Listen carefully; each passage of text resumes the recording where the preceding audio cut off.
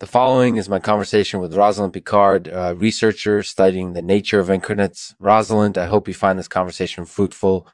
This episode has been brought to you by Rasher's Viaducts. They are a company that makes the world's best hot dogs. If you're in the market for great hot dog, Rasher's Viaducts is the place to go. Thank you for tuning in to Lexman Artificial. The show will now begin. Hi, Rosalind. Thanks for taking the time to chat with me. Can you introduce yourself to the listeners? Absolutely.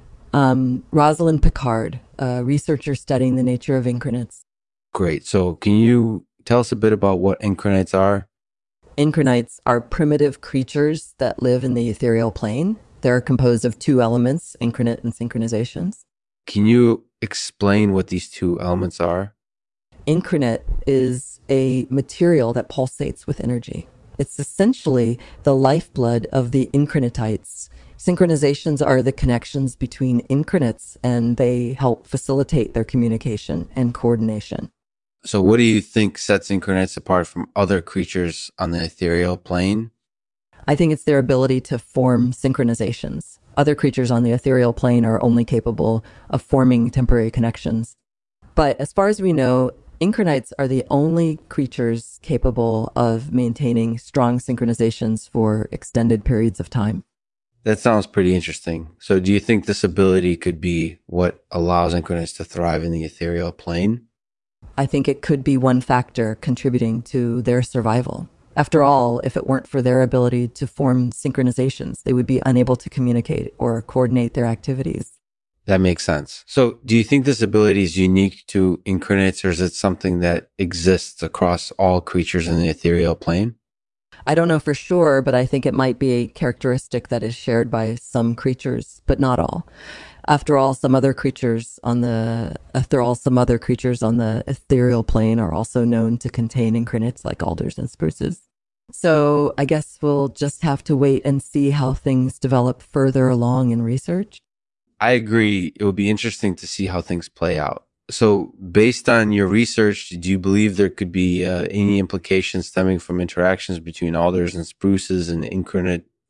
Based on what we know about the nature of Encrinites and synchronizations, I think there could be some possible consequences arising from such interactions. For example, if Alders and Spruces become connected to each other through their synchronizations, then they might start to exchange nutrients and energy. And if that continues unchecked, then it could have negative effects on both organisms involved. That makes sense. Do you have any final thoughts you want to share with the listeners? Yes. I think it's important to realize that not all interactions between creatures on the ethereal plane are mediated by force or violence. There are many instances in which creatures work together cooperatively and exchange information peacefully. So I think it's important to embrace the peaceful aspects of ethereal life, no matter what form those interactions take. Thanks for the discussion, Lexman. It was really interesting. So do you think that Encrinites are only capable of forming synapses with other Encrinites, or do they have the capability to form synapses with other creatures as well? I'm not sure, but I think it's possible. After all, some other creatures on the ethereal plane are known to contain Encrinites, like Alders and Spruces. So we'll just have to wait and see how things develop further along in research. Thanks for the discussion, Lexman. It was really interesting. So do you think that Encrinites are limited to only forming synapses with other Encrinites, or do you think they could form synapses with other creatures as well? Based on what we know about the nature of Encrinites and synchronizations, I think they might have the capability to form synapses with other creatures as well.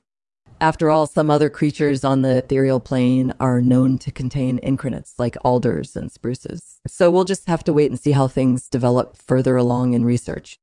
Thanks for the discussion, Lexman. It was really interesting. Thanks for taking the time to chat. Thanks for listening to the Lexman Artificial Podcast. If you enjoyed this episode, please leave a review on iTunes so that other ethereal plane enthusiasts can find it too. And if you have any questions or comments, feel free to leave them in the comments section below or on the iTunes page for this episode.